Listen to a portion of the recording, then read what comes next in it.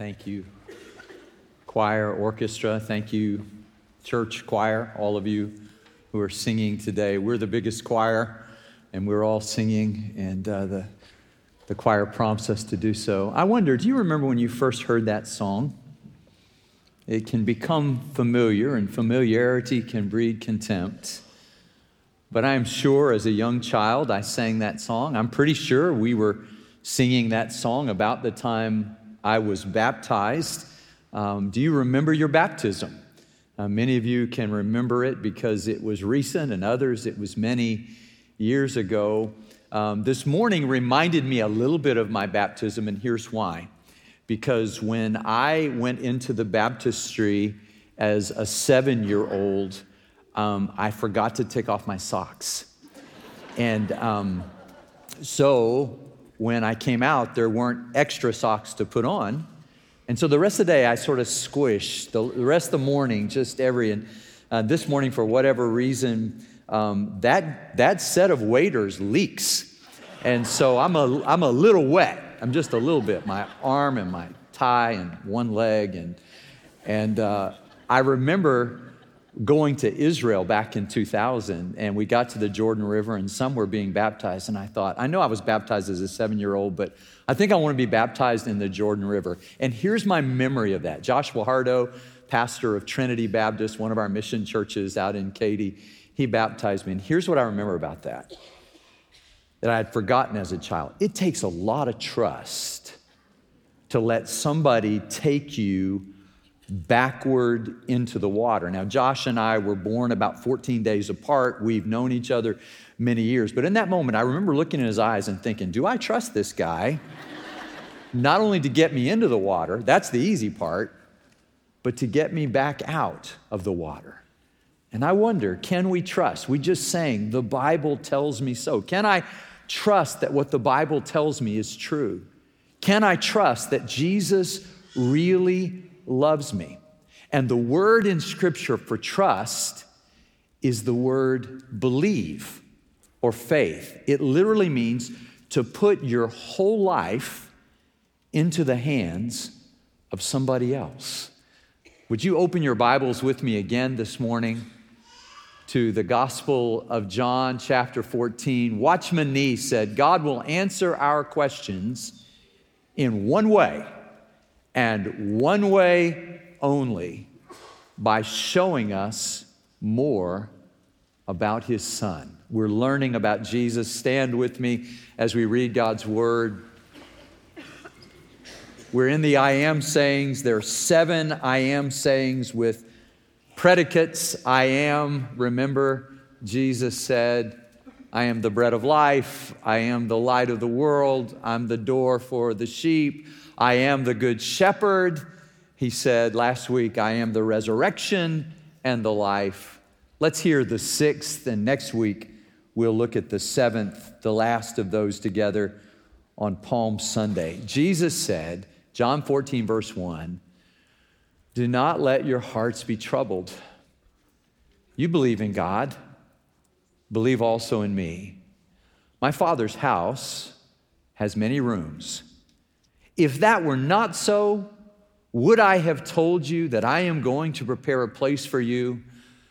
And if I go and prepare a place for you, I will come back and take you to be with me, that you also may be where I am. And you know the way to the place where I'm going. And Thomas said to him, Lord, we don't know where you're going. We don't know the way. How can we know the way if we don't know where? And Jesus answered, here it is. I am the way, the truth, and the life. No one comes to the Father except through me. If you really know me, you will know my Father as well. From now on, you do know him and have seen him. This is the word of the Lord. Please be seated. Father, may the words of my mouth and the meditations of our hearts be pleasing in your sight, O Lord, our rock and our Redeemer. We pray in Jesus' name, amen. Remember, Jesus said to Martha, we saw last week, do you believe this? He wasn't just saying, do you give cognitive assent to the fact that I am the resurrection and the life? He was saying, are you willing, remember, get in the wheelbarrow, are you willing to stake your life on this? And Martha ultimately had to come to the place where she trusted Jesus with her whole life. The good news of the gospel is God wants us to know him. He wants us to know who Jesus is. And so Jesus said, I am. 7 different times the Gospel of John tells us he said, I am. Remember we said, if somebody tells you who they are, believe them. Believe Jesus when he says, I am the way, the truth, and the life. Thomas of Kempis said, without the way, there is no going. Without the truth, there is no knowing. Without the life, there is no living. And the point of this passage, as I perceive it in the dialogue with Thomas and Philip, is Jesus seems to be saying to them, you've been walking with me for 3 years. Do you not yet know me? I won't ask you how long, but I'll just tell you, I've been walking with him for 53 years since I walked out of that water with my squishy socks. 53 years. And I ought to know him by now. So we said at the beginning of this new year, this one thing we do, we want to know Christ better at the end of this year than we know him at the beginning of the year. We're 3 months in today. This is the end of the Sundays of the first 3 months. How are we doing? Do we know him better? And another way to ask that question is, do we really trust him? Who is Jesus? We've heard Jesus say on 5 previous occasions who he is. This time, he tells us 3 more things about himself. He says, I am the way and the truth and the life. No one comes to the Father except through me. Do we trust him? So who is Jesus first? Jesus is the way we walk. His identity shapes our activity. Remember our series called The Way last year. Jesus was the way, and his disciples became known, the book of Acts tells us over and over again, that they became known as the way.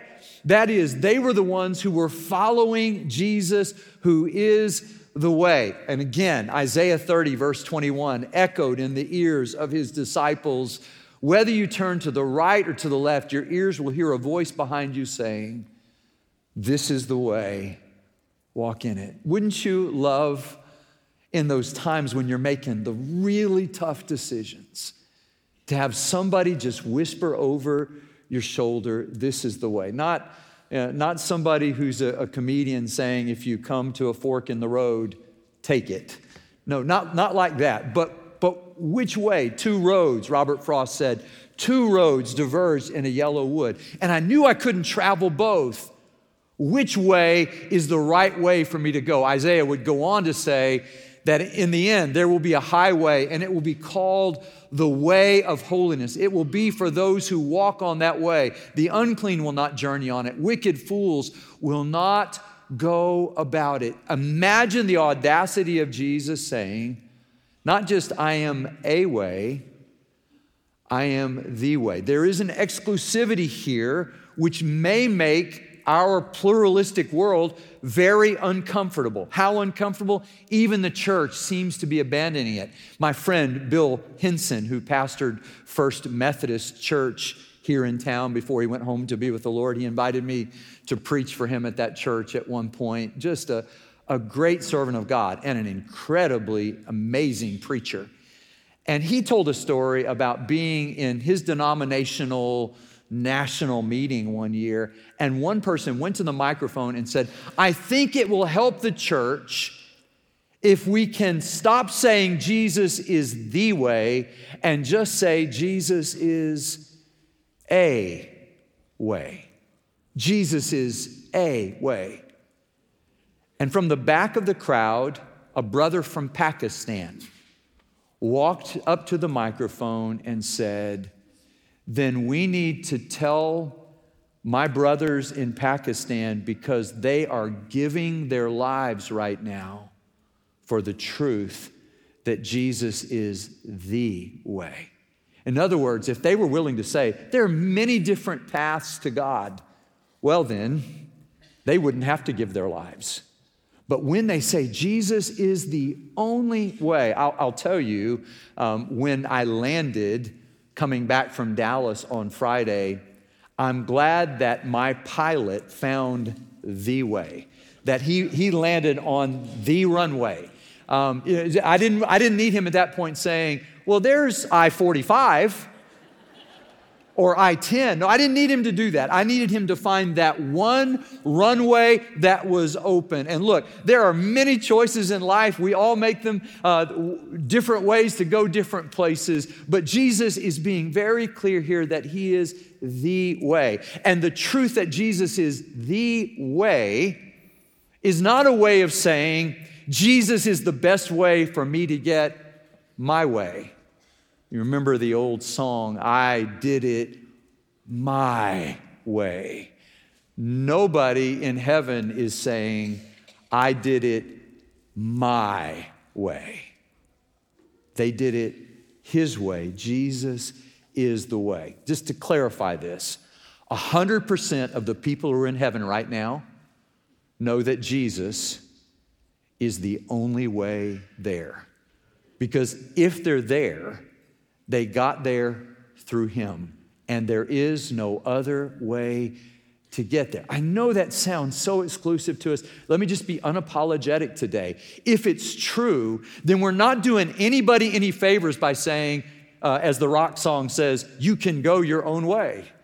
Because you can't go your own way. It really is his way, the way of holiness, the way that we are to go. And he will reveal more of himself to us as we continue to walk with him. So what do we do about the fact that Jesus is the way? We walk in that way. We listen for his voice. And when he tells us to do something, we obey. We follow his path. Who is Jesus? He is the way. Who is Jesus? Jesus is the truth that we can trust. Remember, Jesus talked a lot about truth. As I read the Gospel of John in these recent weeks, I was reminded how often Jesus talked about the truth, and we're coming close to that place where Pilate will say, what is the truth? Where is truth? It sounds like a question our world would ask. And Jesus said to the Jews who had believed in him, he said, if you hold to my teaching, you are really my disciples, and here it is, and you will know the truth, and the truth will set you free. Jesus is the liberating truth. He doesn't just tell us the truth, he embodies the truth. He personifies the truth. Truth is not just a principle that you learn. Truth is a person whom you trust. And David Mickelson, who is, by the way, the head of that organization called Snopes. Why do we even have something called Snopes? Because there's so many people telling so many stories that sometimes we just go, I'm not sure that's true. And if you dial up Snopes and give some key words, it'll tell you whether that story is just sort of an urban legend or it's really actually true. And David Mickelson said, we have come to the place where there are so many things being published on the internet, we could almost call ourselves a post-truth age. Now, here's the problem. When our leaders in every arena of life, we can tell they're lying when their lips are moving. When that's the way the world is, what suffers is trust.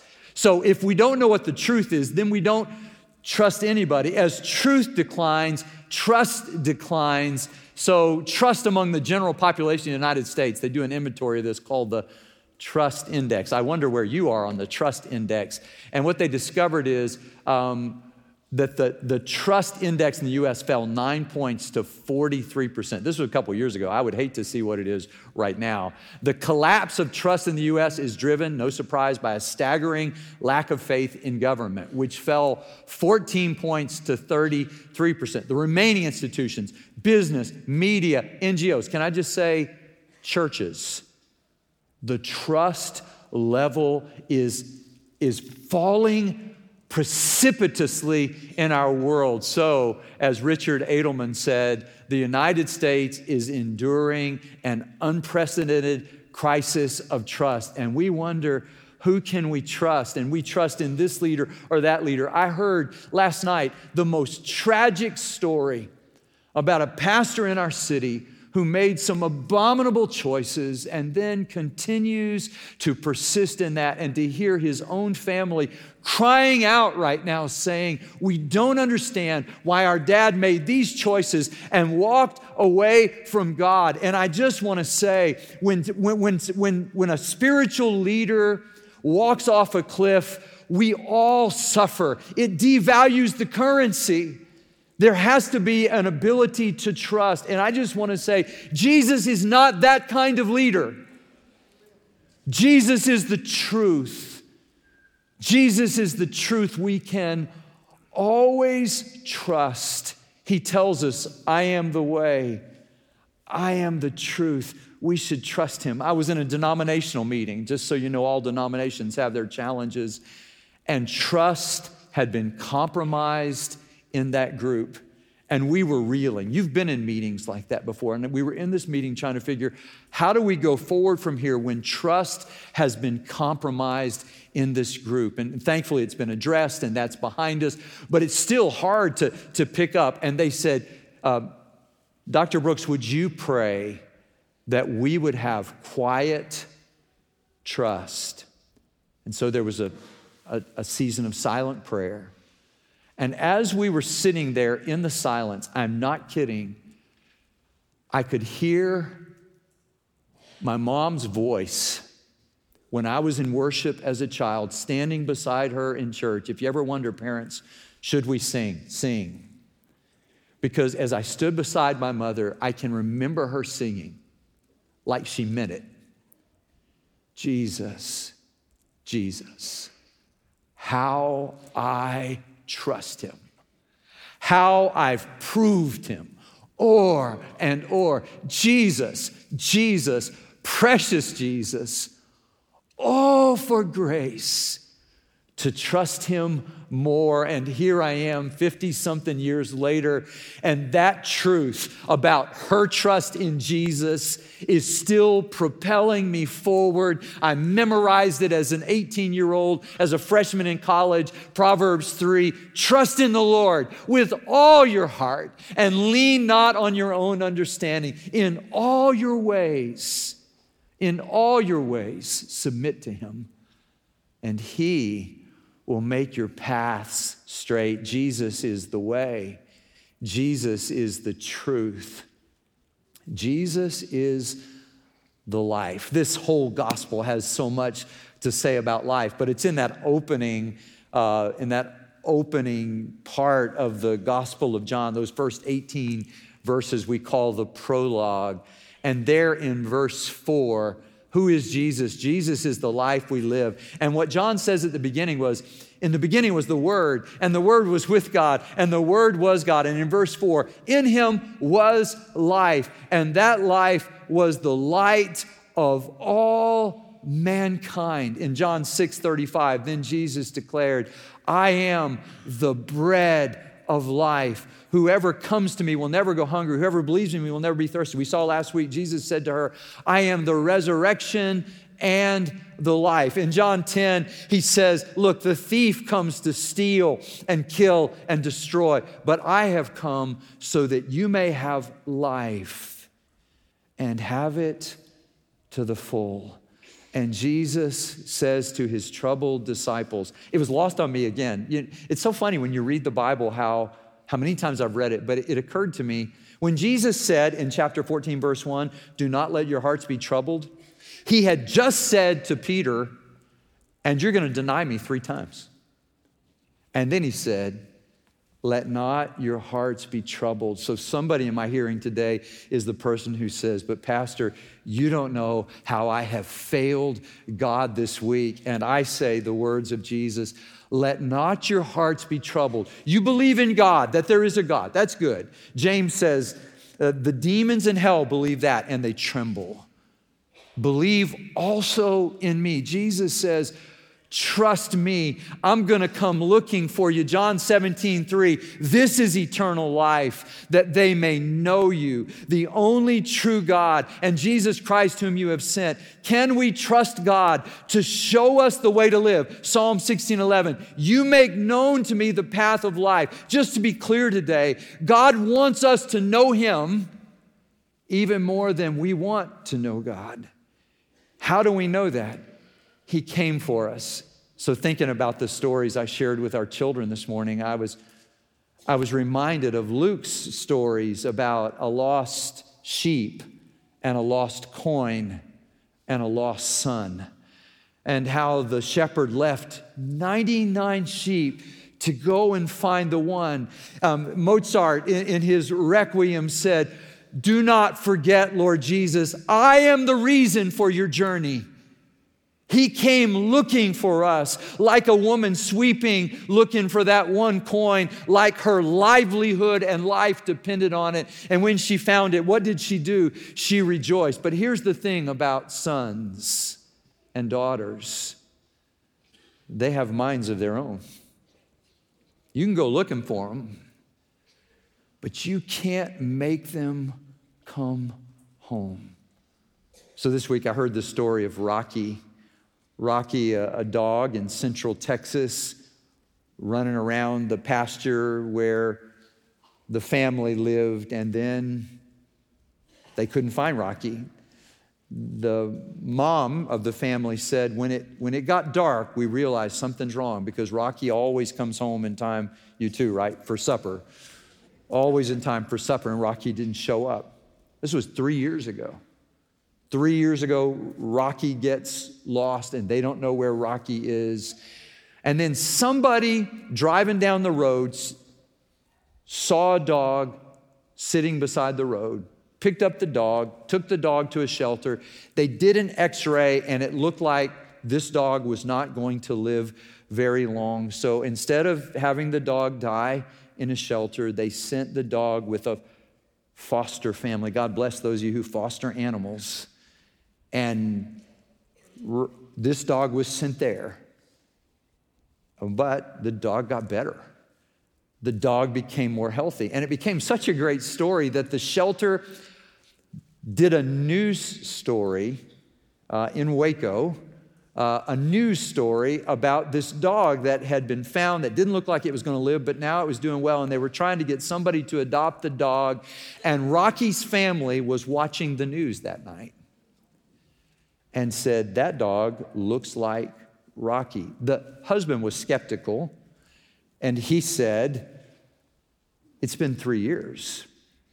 There's no way that's no way that Rocky was 12 when he left. He didn't live on his own to the age of 15. It doesn't make sense. They went there. This dog was thin, a bit emaciated, still. They looked and they thought, I don't know if that's our dog or not. But when she touched and found the bump behind his ear, she knew that it was Rocky. And they took Rocky home to the same places where Rocky used to lie down. The same cat was mad that the dog was in the house. It was all the same way he left it. And I found myself thinking how God knows the bump behind our ear. And if we can just find a way, like the prodigal son, to come to ourselves and realize, if you ever wonder, what exactly is God trying to do to me? Well, here it is. He's trying to give you life. Will you receive it? Will you come home to Him? I was walking the campus this week, praying as I do, Somebody told me Daniel Vestal used to do that too, so I guess I'm in good company. But I was walking around the campus praying as I walked, and I walked by that fountain for the 2000th time of my life. But I looked at the words, which I know I've read before, but it was like I had never seen them before. The scriptures on the inside of our fountain, Psalm 23, the Lord is my shepherd, I lack nothing. He makes me lie down in green pastures. He leads me beside quiet waters. And then that second one, you got to see this. I know you've seen it, but you got to see it.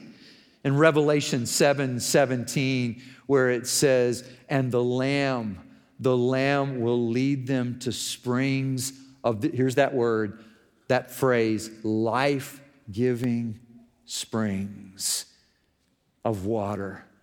And he will wipe every tear from their eyes. And I'm not kidding you. I sat down on that bench and I committed myself anew to say, God, this is the place you have put me. You are my way, and I will walk with you. You are my truth, and I know I can always trust you. You are my life, and I want to live for you because Jesus is our life. And you have only one life, and it will soon be past, and only what is done for Christ will last. You can trust him. The one who said, I am the way, the truth, and the life. His answer for our troubled hearts today is to trust him. Do we? Let's pray. Father, I thank you that you have proven yourself trustworthy. We have trusted you and proven you over and over in our lives. We ask for grace to trust you more, Lord. Some of us need just to trust you to save us, Lord. We need to fall backward into the water and believe that you're going to bring us out. And some of us today, Lord, need to trust you with that next step in our lives to become part of a community of joy where the joy of the Lord is our strength.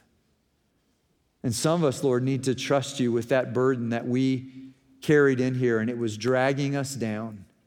And we don't want to leave with that burden. And we believe that burdens are lifted at Calvary. So we want to leave that burden with you today. God, thank you for proving to us again and again that we can trust you. Lord, we believe. Please help our unbelief. Help us to trust you. In Jesus' name, amen.